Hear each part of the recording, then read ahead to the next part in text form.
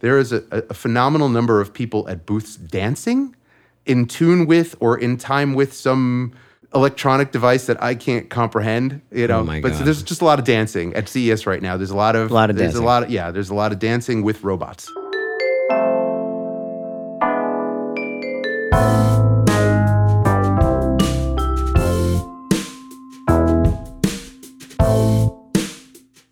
Hi, everybody. Welcome to The Human Element, Kara's podcast designed to find areas of human insight in modern marketing. We are so excited to have Brian Kaminsky, who is the president of product revenue at iHeartMedia. Thanks so much for joining us, Brian.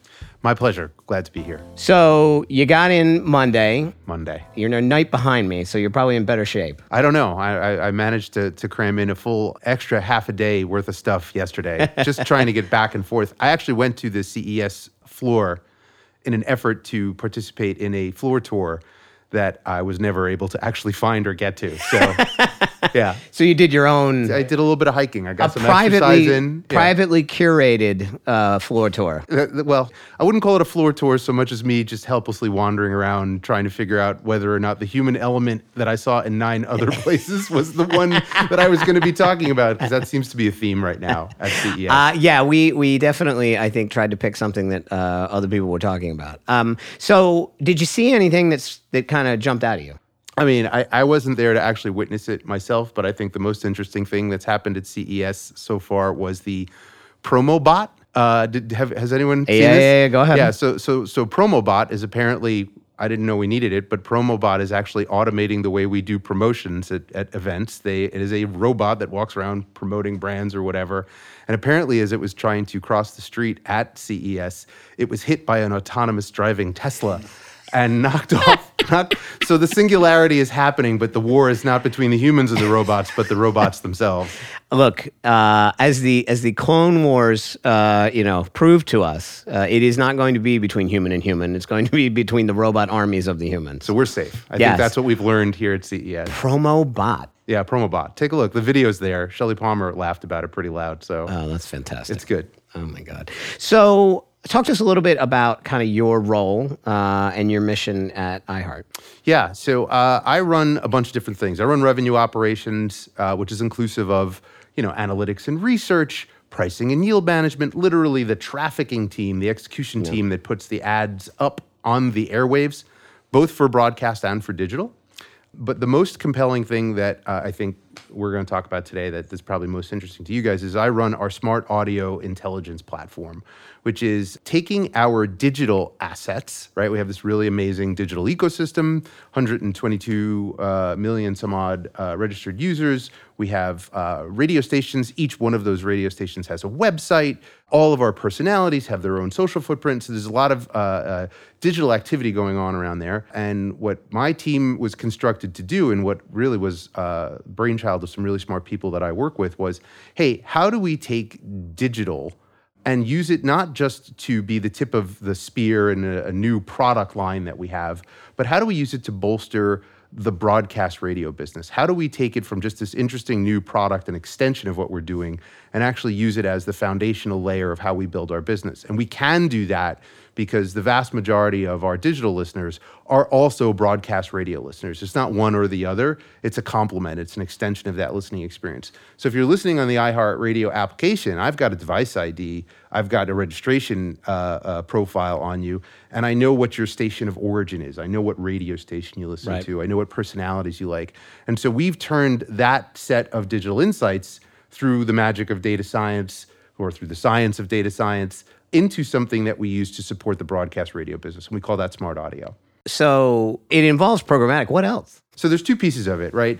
Smart audio was a set of insights. Smart audio was our way of saying, hey, look, as buyers, as media professionals become more sophisticated, they want to get beyond what they were doing with syndicated research and just the basic description of an adult 18 to 49 or, whatever limited set of interest and behavioral insights you can. And again, we're talking about traditional media now, right?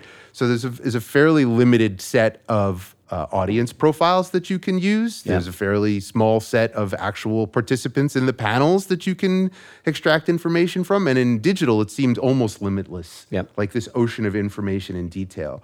So that was the first step. The first step was, hey, how do we describe broadcast radio using the same vernacular, the same lexicon that you would digital? How do we talk about auto purchase intenders and not just, a general demographic? That's a basic example. And that's what Smart Audio was. And it was really a research and insight and analytic tool.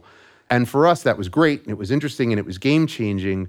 But what we wanted to do with it was not just go in and do a presentation, not put it in a PowerPoint, but to actually make that data that something that you could transact against. And the second part of that is, okay, well, now I have to take all of these radio stations, which have this amazing audience that's not going anywhere anytime soon, but they're kind of antiquated in terms of how they're operated. They're very siloed. Every single radio station is its own entity, and it may operate on the same software, which is like one of those conversations that I had with the radio engineers when I showed it. Like, we're all on the same software. I'm like, great. So is there this network effect where we understand all of our inventory? Oh no, each one of those is individually installed at the station. So we needed a software essentially that would aggregate all of those stations, network them, not just manually through telephones and contracts and telexes, but literally like a cloud-based piece of software that was at each one of those stations that understood what was playing and what the inventory was. And that is the other piece of that equation. So it's a transaction platform, which is why we made an investment and eventually acquired the company Jelly, which is really the only that I'm aware of software that was purpose-built for the enablement of programmatic broadcast radio. Got it. Right? And so now you have this data set, Smart Audio. You have a transaction platform that networked in the cloud every single 858 radio stations spots. And now it's not a spot. Now it's something you can apply that data set to. So if you want to buy an over-indexing of auto purchase intenders, going back to my original example, you can. And there's an algorithm that says where those audiences are likely to show up. And it takes out some of the, I would call it, legacy perceptions of what an audience was. You relied on Nielsen. The buyers had, 30 years of knowledge of what made up an audience of a particular radio station. They knew the sales manager and had a great relationship there.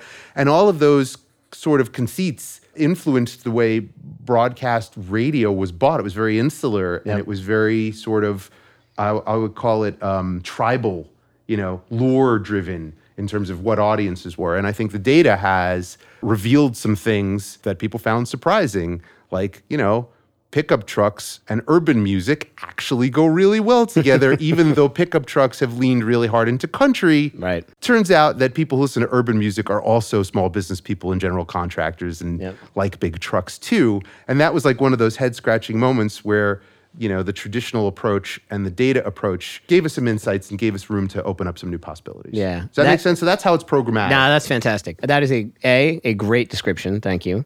And I think B really helps kind of get the understanding of what we're talking about. Yeah. So to some extent, it's a redefinition and an improvement in capability around audience selection and identification. Yes. Applied to the scale of the platform that you guys have. That's right. Yeah. Okay. Yeah. That was awesome. So what are kind of the most exciting things that are happening with that right now? Like, who's kind of leveraging it in the best way? We have a lot of customers who are leveraging it really sort of intelligently, which is they're looking at it as an opportunity to bring their first-party data to the table, right? Because in that model where I create this sense of who an auto purchase intender is, like, that's what I get when I go out and I work with a third-party data source. But when you're a retailer that has customer file and knows who those people are and knows what their purchase preferences are, like, that changes the game. Now you can go in and you can create Halloween candy buying super customers. That was a terrible sentence, but you know what I mean. No, I like that. Right? And I was born in Hershey, Pennsylvania, so I'm all about Halloween candy. It's all about chocolates. Right. So yeah, that's the most interesting thing. And where I think we're going right now, and one of your questions for me was, where do you spend most of your time? Which was a great question, because I was like, where do I spend most of my time? Well, it's self-analysis. We want to get your year kicked off in the right direction. I just laid down on the couch and I jotted down some notes to myself. I spend most of my time at this point trying to take that application of data to another level. We're still a broadcast medium. Yep. We don't have a one-to-one connection. I mean, we have it with the streaming product, but again, like I'm really focused on broadcast. It's about taking digital, not just selling it as its, sort of straightforward streaming product, but how do we, again, apply that to the much larger opportunity of broadcast? And I'm sure my colleagues who you've spoken to who have pointed this out, like all of digital listening, all of it, iHeart, Spotify, Pandora, stack it all up, still only about 7% of the total listening that happens with broadcast radio. So I would be a fool to spend all my time on 7%. That the rest of that number is where I'm chasing it. So I want to develop data strategies that are much more thoughtful than the basic smart audio one I just described. That's really a 1.0 version. So we are taking that to the next level now. We have the smart audio intelligence platform where we're really trying to find ways to use our app and our digital environment to give us signals back that tell us not only who do I think is going to be in an audience, but when I played those ads, who was there and who heard it? And then hopefully downstream, like what impact did that have? So since we're kind of dancing around the data issue for a second, and since it's at the top of everybody's list, what's your perspective on where we are as an industry? What level alarm fire do we have around trust, transparency, and data at the moment? Yeah, I mean, I'm going to answer that question a couple different ways. There needs to be a change in our thought process around how we buy media and how we put these media programs together.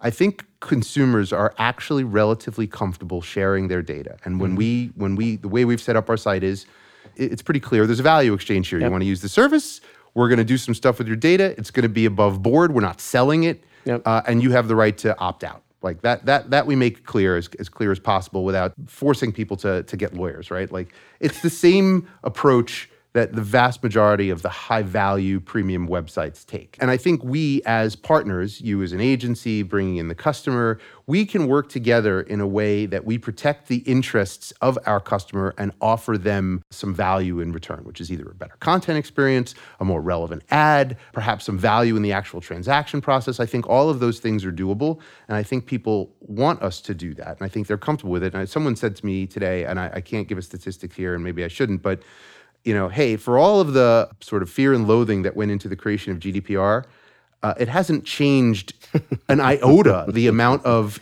engagement that they have in Europe. That's right. So people want to use these services. They understand there's a value exchange, I think, by and large, whether they could explicitly state that. I think they do intuitively understand it. Where I think we have a problem is with publishers who are exploiting that openness. And we talk pretty openly about sort of the liberties that the duopoly has taken with data, the crisis that they've created, not just in the advertising business, but culturally, right? Like there's a huge problem there. And we've actually done a study where we've, said, hey, what are the most trustworthy types of media? And lo and behold, mostly because we've been able to maintain our audience and we have this human connection with people.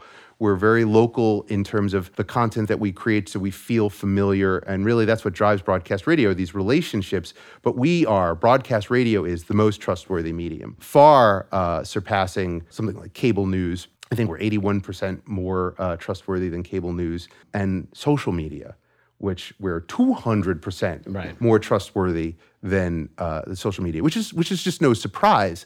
Now, here's the thing that bothers me most of all, which is we all know that there was this exploit that happened, this breaking of trust, this indifference to the value of that consumer relationship that happened. Both with the data and even with the types of content that was being produced. Because I'm talking about both sides of this now. I haven't said either name, but when I say the duopoly, you're right. And I like your word disinterest. Yeah, it was like willing. We're doing fine. Don't worry about it. And so there's been this overcommitment to digital because we told everybody, and I was there and I did it. I was part of it. I've been in digital since 1998, and it was very early days as a seller. And we're just going to target. It doesn't matter. It's great. We've got data. Let's use it. Let's take advantage of it. Well, I don't think we understood what we were doing. And I think the agency community and the buying community at large overcommitted to digital. at the expense of much more reliable and very effective media. Yes. And now that course correction needs to happen. And you look at somebody like Mark Pritchard and what P&G has done, they've had their best year ever doing that course correction. And I think we as an industry spend a lot of time talking about that. I don't think enough people are actually following through on it. I agree. And holding the duopoly accountable for delivering what they promise to deliver. And that's where I think the data question really is two sides of it. I think users are comfortable. I think we can collect their data, use it in a responsible and respectful way. And it's good for the industry, and it's good for the economy, and it's good for the user, unless we exploit it. And you and I, if we work together, we won't. I can't say that about the two dominant players in the industry right now.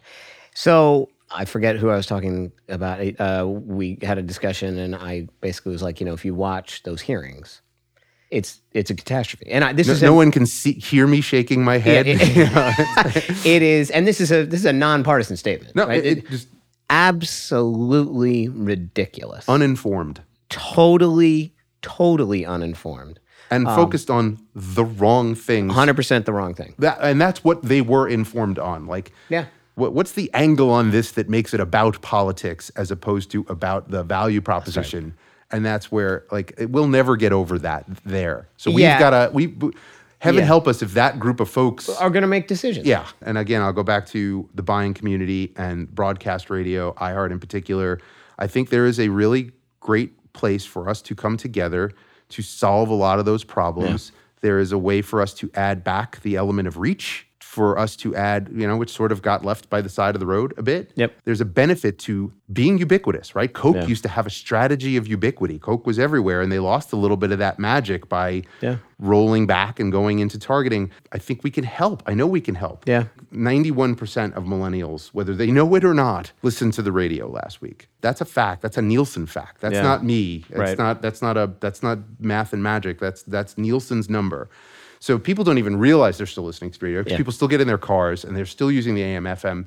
And so you've got now the ability to add data to how you figure out how to optimize your campaign and to measure its effectiveness. And you have this mass reach medium, and you have this element of trust, this connectivity that we have, this threading that we are into people's lives that I think is invaluable. And I think if the industry would do itself a favor, still apply data, but think a little bit more abstractly about something that is viewed as maybe different and other and is left behind as broadcast radio, because we really have put ourselves in a position to help and to still be tremendously effective. And frankly, audio in and of itself has never been more relevant, right? Like listening, radio listening has been steady since the 70s. It's 93%, right? But streaming has grown in the 40% range, I think. The number one gift for the holiday season, Alexa and smart speakers, right? That's a listening experience. Even though people think of it as voice, it's a speaker. You're listening to it. You're talking to it, and it's talking back to you. That's a relationship. And podcasts are just this cultural phenomenon. So you have the cultural relevance of audio just taking off. I think that we overcome some of the privacy concerns by applying data to this more trusted, more sensible, more effective medium. And that's what I'm excited about. Interesting. You said something a couple minutes ago that really stuck with me, and I think it's an amazing point.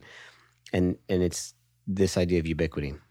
I'd make an argument that, as it turns out, you know what the hardest thing is? And increasingly harder each day, and that is ubiquity. Mm-hmm. For brands, for celebrities, for public figures, to have that sense of ubiquity, and I don't know that we're even aiming for it in our marketing. It's been left behind in our marketing in favor of targeting. Yeah, right. Absolutely. In favor of that's my audience. That's right. I don't want anybody else. Right. Which is crazy because it's only 60% of sales. Best case scenario. Yeah. So 40% is everybody else. Right. Maybe do I have that backwards even? Right. But that is I see briefs, and they're briefs for significant brands, and they're tiny. They're tiny in their aspiration. Yeah. That's not what our business was designed to build, and I think that's a really interesting point. So as you look ahead to kind of this year and you sort of say, all right, what are the 3 or 4 things that I want to pay attention to or prioritize or focus? We've talked about a couple of them. Anything else that you're sort of telling your team, I want to try to get there this year? Yeah, I mean, speed is of the essence, right? Like we're at a moment. I don't want to call it a tipping point or whatever. That's kind of, but we have an opportunity. I think this is a totally cliche-free zone, Brian. Obviously. Oh, thank God. I think that all of the things we just talked about present us with a unique opportunity, and we need to be pretty bold, and we need to be pretty brave, and we need to try some things that may not be 100% baked. And that's really what I've been telling my team, which is not that I don't want it to work, but I don't need it to be like polished and boxed and wrapped. Like, let's try some stuff. Let's find partners who are looking to be aggressive, who believe in audio, because we can help them. We can help them with their voice. We can help them with creating a mass market message that is localized. And I want to help them prove that it means something. And I want to help them prove that it's effective. Because the things that they think are tried and true aren't. Right. And I think we have to find a way to tell that message diplomatically. Or maybe not so much. Maybe not so much. I like to think I'm diplomatic, and then people tell me you're really not. You're the silent assassin. I like that. That's one thing. I think it's doing it fast, doing it a little bit dirtier than you would expect. And I think the other thing is for right now, like we really need to go back and retell the message that it's not just about music, but it's about that human connection. It's about that trust factor. It's really lean hard into what we know about our DJs and personalities, the programmers that put the content together. It's not so much about music. When we talk to clients are always like, we need a music strategy. I'm like, you need a strategy that's tied into conversation and culture. Yep. We can help you with that. Music is a dimension of that, but news and weather and talk, pop culture, absolutely, politics, right? That's also part of that. Yeah. I mean, just the political zone. I mean, obviously, this is, the effect of, for better or for worse, of the president, is that he has made political discourse in this country. He has not elevated the quality of it, but he has elevated the intensity of it. Turned up the volume. I see it in my kids, an 18-year-old and a 15-year-old. They are plugged in on political topics in a significant way that I was not at 15 years old. And my son certainly is as well. He's a sophomore in college. And he's walking a razor's edge every day. Yeah. He like is what tense. is gonna? Yeah. And I'm like, relax. Yeah. There are 3 branches of government. May not seem that way. We're gonna be okay. By God, there's need all controls. of them. There's checks and balances. There's still the press, and then he loses his mind. So, all right. One last question, then we'll do the lightning round. Sure. You've been in and around the marketing media business for your career. Yep. Why do you love it? It's really funny. I mean, I'll actually lean back into something I said earlier, which is when I first got into my first job out of college I was a sales assistant at Blair Television, and I had like 12 markets. Like one of them was like Twin Falls, Idaho, and it was a robot station. Like it literally, there was nobody there. It was just rebroadcasting a signal from somewhere else. I don't know. I don't know actually where. And I was like, this is really cool. I was like, I'm involved in television, and and then I looked at it and I was like, I don't know if this makes any sense. And I went back to school and I got my MBA and I went in to study finance and investment because I thought it was about making money. And that was how I was going to make more money than being a rep in Twin Falls, Idaho. Yeah. And as I got closer and closer to getting a job in finance, the digital aspect of our media started to really take off. It was such a siren call. Like, hey, how do we transform media? Yeah. How do we transform the way we communicate? How do we reinvent and reimagine what relationships are with the newspaper, with television, with broadcast radio? And that's what I love about it. And I've worked at 2 or 3 places that I've been able to do that. I worked at Yahoo very early on, and we sort of like, with AOL and Microsoft, I don't want to claim one versus the other. We all sort of invented the way we do this, right? Which is maybe not the best thing, but at least we were doing something. Yep. And then I worked for Arianna Huffington, and I was at the Huffington Post, and we kind of reinvented the way people consumed print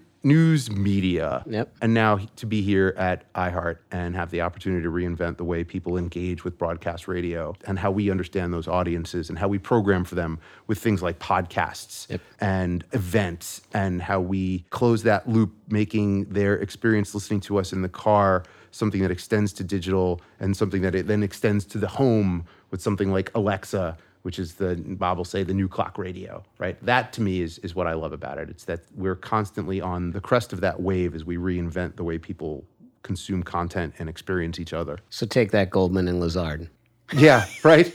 Who needs 2 houses Who needs a $4.5 million bonus? I don't need economic security. I'm good. Yeah, come on. Working's good. It's good for the soul. All right, Brian, you've made it to the lightning round. Here we go. All right, short answers to quick questions. Sure. In theory, although they're frequently just as long as the regular ones. I will go on. I promise. Okay, good. Favorite digital experience, not your own.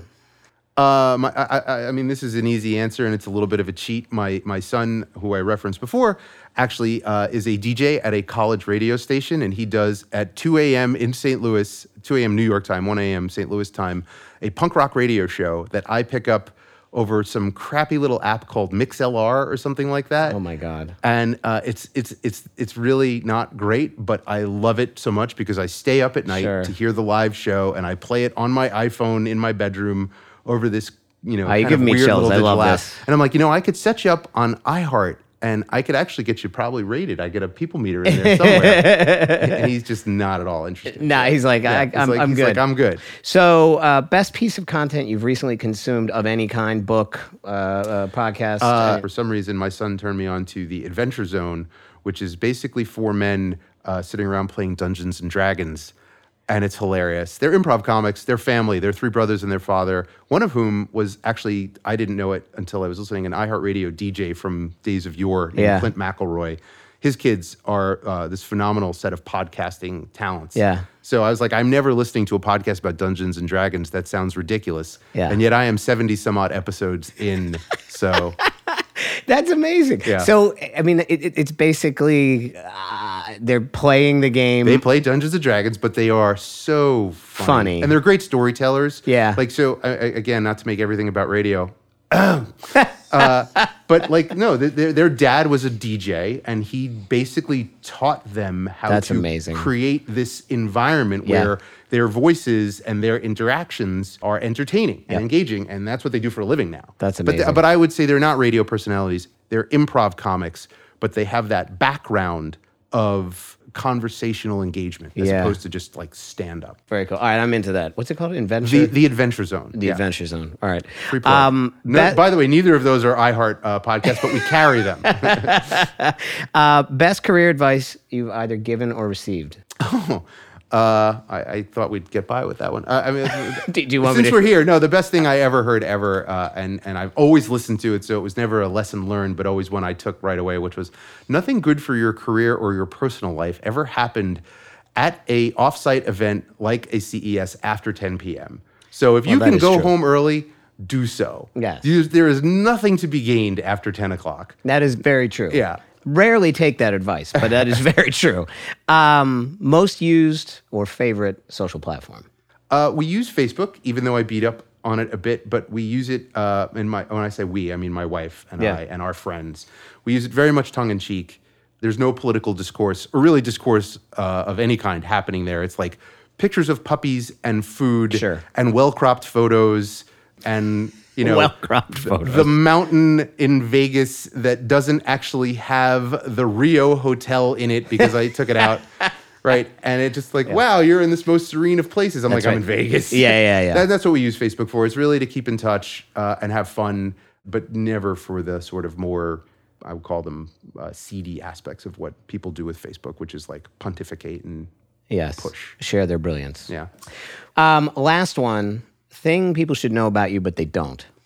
I don't know. I'll help you move. Please don't ask. But I have a hard time saying no. So you're I'm that guy. I'm like, well, I guess Jeff likes me. We're friends. My back is strong. I'll be over at 12, Jeff. Yeah. That's awesome. Yeah. So I'll help you move. Deeply reliable. Absolutely. Deeply I'd like reliable. to think so. Frank might disagree. No, Frank's going to agree. Look, you have been a much more than reliable guest. You've been fantastic. Thank you so much for coming. This was a lot of fun. I appreciate you caring about what we do and engaging us in this conversation. It's much appreciated. Brian, it's been great. We will definitely have you back. Anytime. Awesome. My pleasure. Fantastic. Thanks, everybody, for joining us. You have survived another episode of The Human Element. Please remember to find us anywhere you find your pods. And if you're feeling so motivated, give us a review or subscribe. And we will see you really soon after I get over being completely out of my mind here in Las Vegas. Thanks a lot, guys. Bye-bye.